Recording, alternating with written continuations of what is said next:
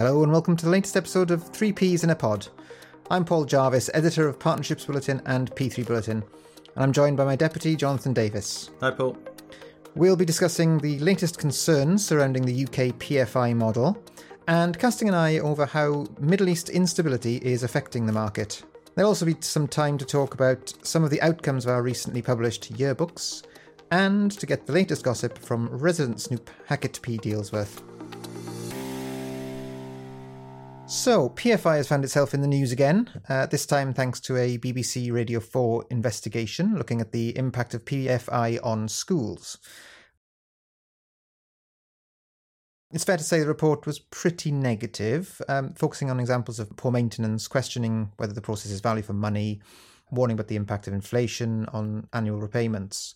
And I think the tone was fairly negative, really, right from the start. References to paying for the buildings on the Never Never. There was even a reference to that old canard, really, about £300 to change a light bulb. I think it was originally in the original Public Accounts Committee report, but in this particular edition it was referred to as changing a light switch.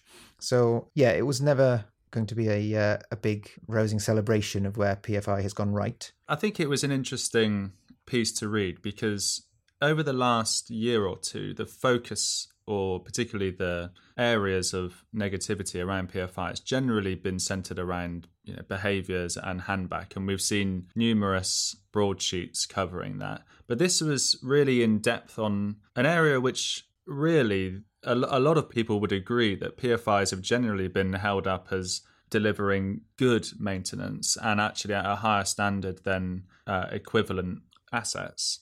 I think at the same time as that, the value for money question, which this does focus on quite a bit, which I'm sure we'll come to in a little bit, around the inflation element. Yeah, and I think one of the interesting things around this particular piece was that there were 3 head teachers interviewed on there.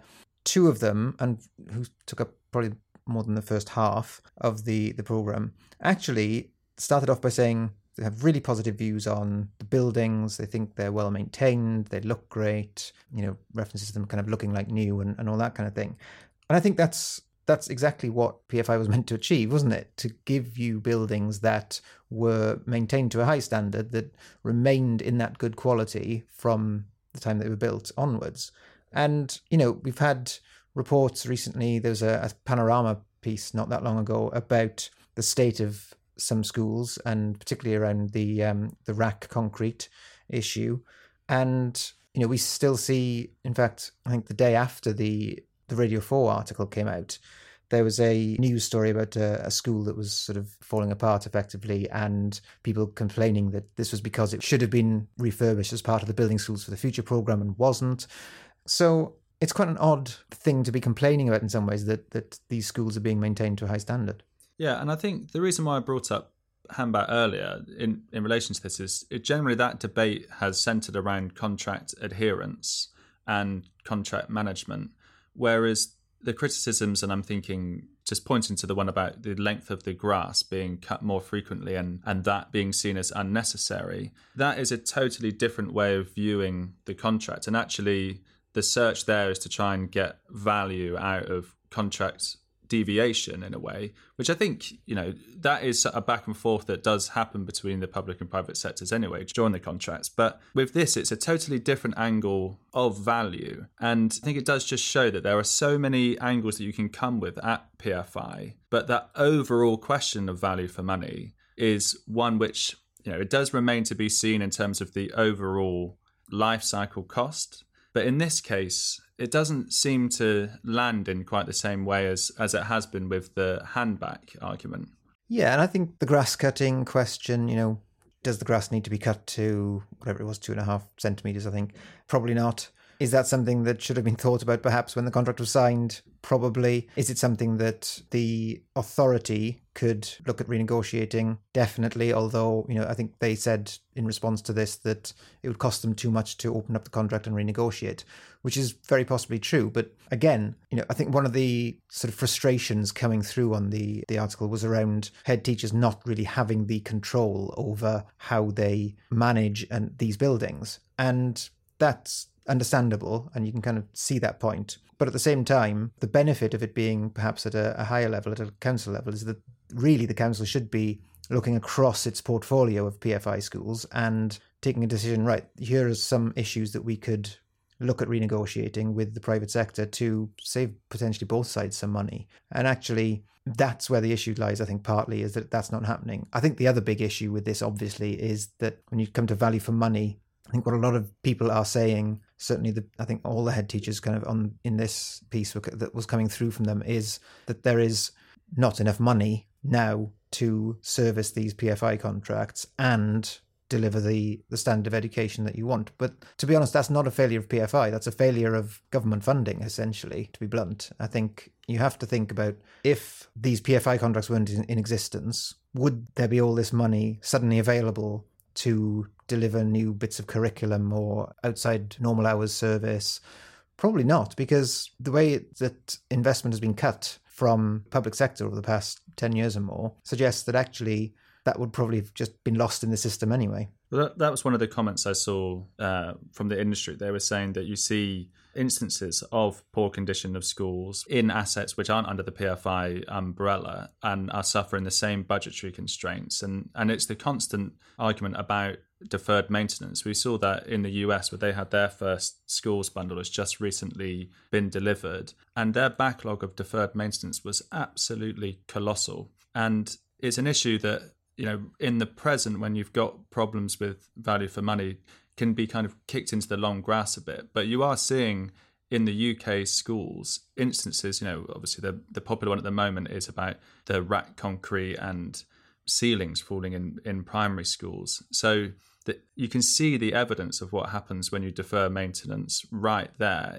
As you said, in the next day, the next article was about that. I wonder though, here, in terms of that inflationary element and the indexing, that was one of the first times that we've seen Lord Hutton, who's one of the new major players in the PFI space, kind of come out and make a point. But I thought the point that he was making was one about education, rather than coming out to say bat for PFI as some people might look at it as being. But really it's about trying to make sure that the whole argument and the whole discussion is coming from an educated perspective, because it's not always clear to the general public how PFIs work, and because they're complicated, and especially as issues such as risk transfer happened 20 years ago in some of these cases, that it's not going to be the main focus. And many in the industry complain that there are misunderstandings that are quite fundamental to the arguments made against PFI. So I think we're seeing Lord Hutton actually being able to go out and challenge some of those and to help elevate the discussion so they don't trip over on those first hurdles when there are real issues and real progress to be made, when there is a proper functioning discussion being had. Yes, I think, you look at the debate as it was around the end of PFI and the creation of PF2 in the mid-2010s, I guess, and a lot of that conversation was into a partial vacuum, effectively, because there wasn't an awful lot coming from the private sector, the private investors, into that debate, and certainly not in public. And they may well have been doing lobbying in private. There was a consultation that I know a lot of them did commit to. But in terms of public perception, in terms of TV documentary pieces, radio, all that kind of stuff, it was often actually someone like me getting the call saying, can you talk to us about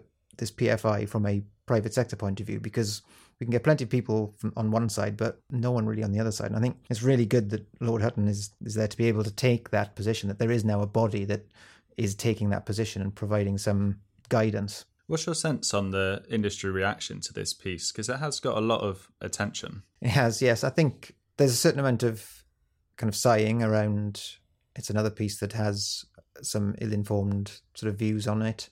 But I think there's also, certainly part of the industry is sort of saying, yes, this is showing up why PFI hasn't worked and why, what's wrong with PFI. And to be fair to the piece itself, there is one of the head teachers who talks about his school, which has been, in his view, poorly designed, causing regular leaks, having to close bits of the school or indeed the whole school at kind of almost regular intervals, from what he says.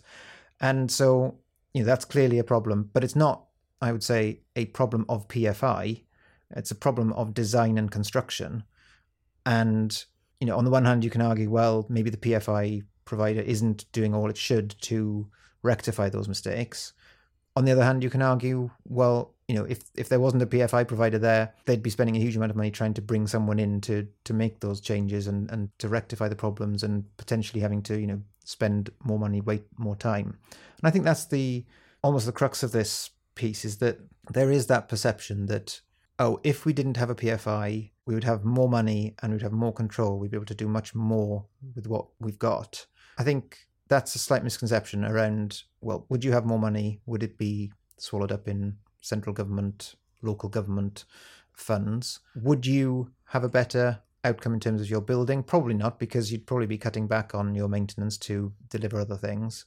And if you've got design flaws, you've still got to fix those, and you sort of find ways to around those. And I think one of the other things that came up in this conversation was a head teacher sort of complaining around the fact that they were unable to work out what the value of the contract in terms of the maintenance was compared to the maintenance being provided to another school down the road. When the council was asked about some of these questions, one of the things they did say was, certainly, for example, energy costs, the PFIs in their area were insulated from rises in energy costs to a certain extent, and it ended up being cheaper to run than the non-PFI schools. So I think sometimes there's a perception of, it's PFI, I must be paying a huge amount more than anyone else, when the actual reality is slightly different. Listen to this whole conversation. It's all just to try and put it into a larger context. We're seeing a lot nowadays, the kind of reforming of the case for private finance in the UK, particularly around net zero. What does this kind of coverage actually, do you think, do to that argument? Do you think it's just a sign that it's more back in the frame, or do you think it's a bit of back and forth? Because over the last year, there's definitely been a lot more kind of broadsheet articles about the role of private finance and shortages in budgets and how that will be filled, and major infrastructure projects, HS2 kind of being potentially rejigged, including some private finance seems to be back in the conversation somewhat. And an article like this comes along and definitely deals it a blow. What do you think is going on there? Yeah, I think certainly, and obviously, I think lots of people have one eye on what Labour are doing, and Labour have been talking to the industry, talking to investors in particular, around how they can get more money into infrastructure. So in the sense, that kind of brings it back to people's consciousness and makes it more likely that people will go back and say, well, okay, what did we do before? Oh, we did PFI. Oh, that was really bad. But I think, the reality is that lots of countries around the world have looked at the UK experience of PFI, looked at the benefits, looked at what can be achieved, looked at where it doesn't work, looked at where things may be too rigid, where contracts are perhaps too adversarial in their nature, rather than being about collaboration and partnership. And they've worked on that. And I think that's probably where we have to come at this in the future. I know, again, Lord Hutton, actually, when he was talking on the Today programme, was talking about this fact that budgets are going to be constrained for capital investment in the future. He said on a couple of times, we're going to need PFI in the future. And I think that's probably slightly off at a tangent, in that I don't think whatever we need in the future, or whatever we deliver in the future, will be PFI. I think more accurately, probably to say we need private finance in the future. We need some sort of mechanism by which we can get private finance to deliver good quality social infrastructure, and ways to ensure that what is delivered and what is in the contract is actually being delivered to that standard. And I think that's where this article sort of kind of had a bit of a dichotomy in it, because on the one hand you had people complaining that the grass was being cut too short and they couldn't do anything about it. They couldn't just change the contract and let it go. So the complaint there was, we've got a great school, we've got a great building, but it costs us a lot because we have to comply with all these measures to make sure it remains in this state. While on the other hand, you've got people complaining that the school hasn't been built properly, it's a bit of a mess, and the maintenance isn't kind of providing value for money in that sense. So I think from that point of view, we can learn a lot of lessons from those two things, and actually you can create, and other countries, particularly in recent years, and I say other countries, I mean, you can look at Wales and potentially Scotland as well, looking at other ways of creating partnerships. And actually, you can even look in the UK at England and local authority level joint ventures, where they're sharing those risks much more sensibly. They are, as a public sector organisation, part of the board.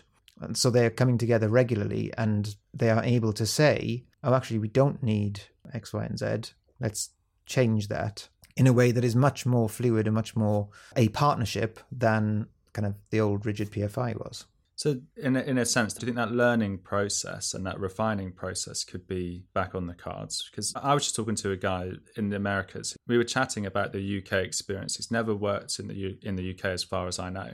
And he was saying, PFI, I can't believe what was going on there. But he is so for P3s in the United States because it's a reformed way and it's a very, very healthy market over there. And he was describing it as that it has to be perceived as a win-win for both sides. And at the moment in the UK, that is definitely not the way that the debate is framed. It's framed that it's a win for the private sector and it's a loss for the public sector. The danger is that it very quickly translates in popular press as this is PFI, they're just bringing PFI back. I know that's a particular, obviously, concern. If it is a Labour government, I think they'd be much more vulnerable to those kind of criticisms, given that PFI, although started under a Conservative government, as we've said many times, has been so associated with the new Labour government of Tony Blair and Gordon Brown. But if you look at the nuclear industry at the moment, and you're seeing the RAB model, which is obviously not a PFI, but in the larger project finance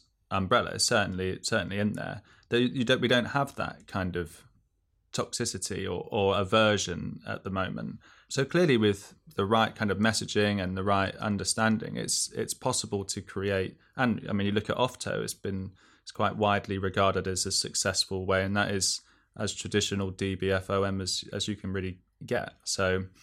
Yeah, I think the difference, of course, is when you get into the social infrastructure realm and people are particularly sensitive to schools and hospitals in particular, and the way they're run and the way those buildings work. Yeah, and it would be great actually to hear from people in the industry, get their views on this. I know since posting our piece on LinkedIn, it has sparked debate already, and various other people have posted about it already. But yeah, so it'd be really good to hear from people, to be honest, on their views on how the model can develop, how PFI is progressing, and what the future holds.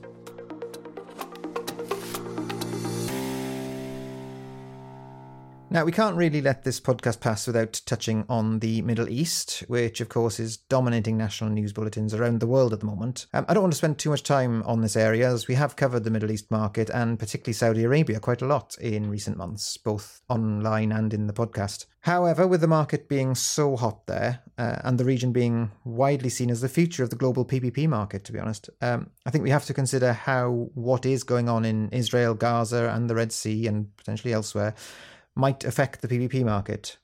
Somebody said to me recently, admittedly tongue-in-cheek, that NEOM might be all that's standing between a serious escalation of the current situation into a global conflict, because Saudi Arabia just obviously doesn't want to jeopardize investment into its new megacity. So it's obviously an important part of the discussion, I think, what's happening in terms of the geopolitics, but also what's happening in terms of the investment opportunities. Certainly. And, these risks are obviously very present and materializing across the region. But just looking at the last week, and the biggest news stories that we've seen in terms of Saudi Arabia is the approval by the cabinet of their new infra fund. It's just called Infra, which is set to be another heavyweight investor into the sector. And importantly, there's been two major partners. One, BlackRock, is its strategic partner, and also now this week Macquarie has signed an MOU to work with them. Now, clearly that shows that the major players are still very interested in the region and want to be involved and want to work. And particularly BlackRock, earlier this year we saw the really just massive acquisition of global infrastructure partners, specialists in PPPs and privately financed infrastructure. So, they know what they're doing. BlackRock and Macquarie are veterans. So I think it looks like people are obviously aware, but are still very keen to keep the momentum going. Yeah, it's definitely a strong sign, isn't it? And timely as well, given everything else that's happening. And yeah, indeed. I mean, Saudi Arabia has such a big pipeline of projects. They don't want anything to blow those off course. They're very committed to them. And I think that's a positive sign that they're still going to be pushing on with this, and that there will be the private investors to be involved. And we've seen among the various projects that have come out in the market, we've seen plenty of internal interest in terms of the number of local players that have sort of been bidding, but we've also seen international players involved as well. So I think that does look like there's a healthy market that is going to continue. Yeah, more and more so. We see it's flagship names that are really involved as well. And, we've done podcasts and articles with those who've entered that market. And also, listeners can look back and, or subscribers can look at the webinar that we did with some of the Saudi Arabian officials. And it's really exciting to see the nuts and bolts of how it's being put together. And, it's almost every month we see another UK veteran, Australian veteran go and join the space, because it is so exciting from a project perspective. The pipeline is just outrageous, basically. And it's not just a pipe dream. It is actually generating. We're seeing projects close and new sectors. So, we've said this a million times about how exciting it is, but it's not just a dream. And it does seem to actually be materializing. The question is whether, a longer term conflagration in the region could bring about some uncertainty, some difficulties, but certainly for the time being, that doesn't seem to be the case. And actually, on that, our colleague Alicia Buller has written a number of articles, as you say, on the website, looking at how investors are viewing the region. And, for the moment, it seems that people are holding their nerve, but it's definitely something that we will keep an eye on. And as I say, Alicia certainly will be, speaking to people on the ground there regularly to see just what investor sentiment looks like. Now, as well, one of the other things that we've been focusing on a lot over recent weeks and months is the development and creation of our new yearbooks. We held a webinar looking at the 2024 market a few weeks back as well. And one of the topics we discussed was some of the findings from those yearbooks. And I think for me, I just want to highlight a couple of things, really. One of the big things coming out of those reports was the fact that PPP is actually growing pretty much everywhere you look. The data from our projects tracker shows that there are more countries involved. Most of those countries have more projects than they did this time last year.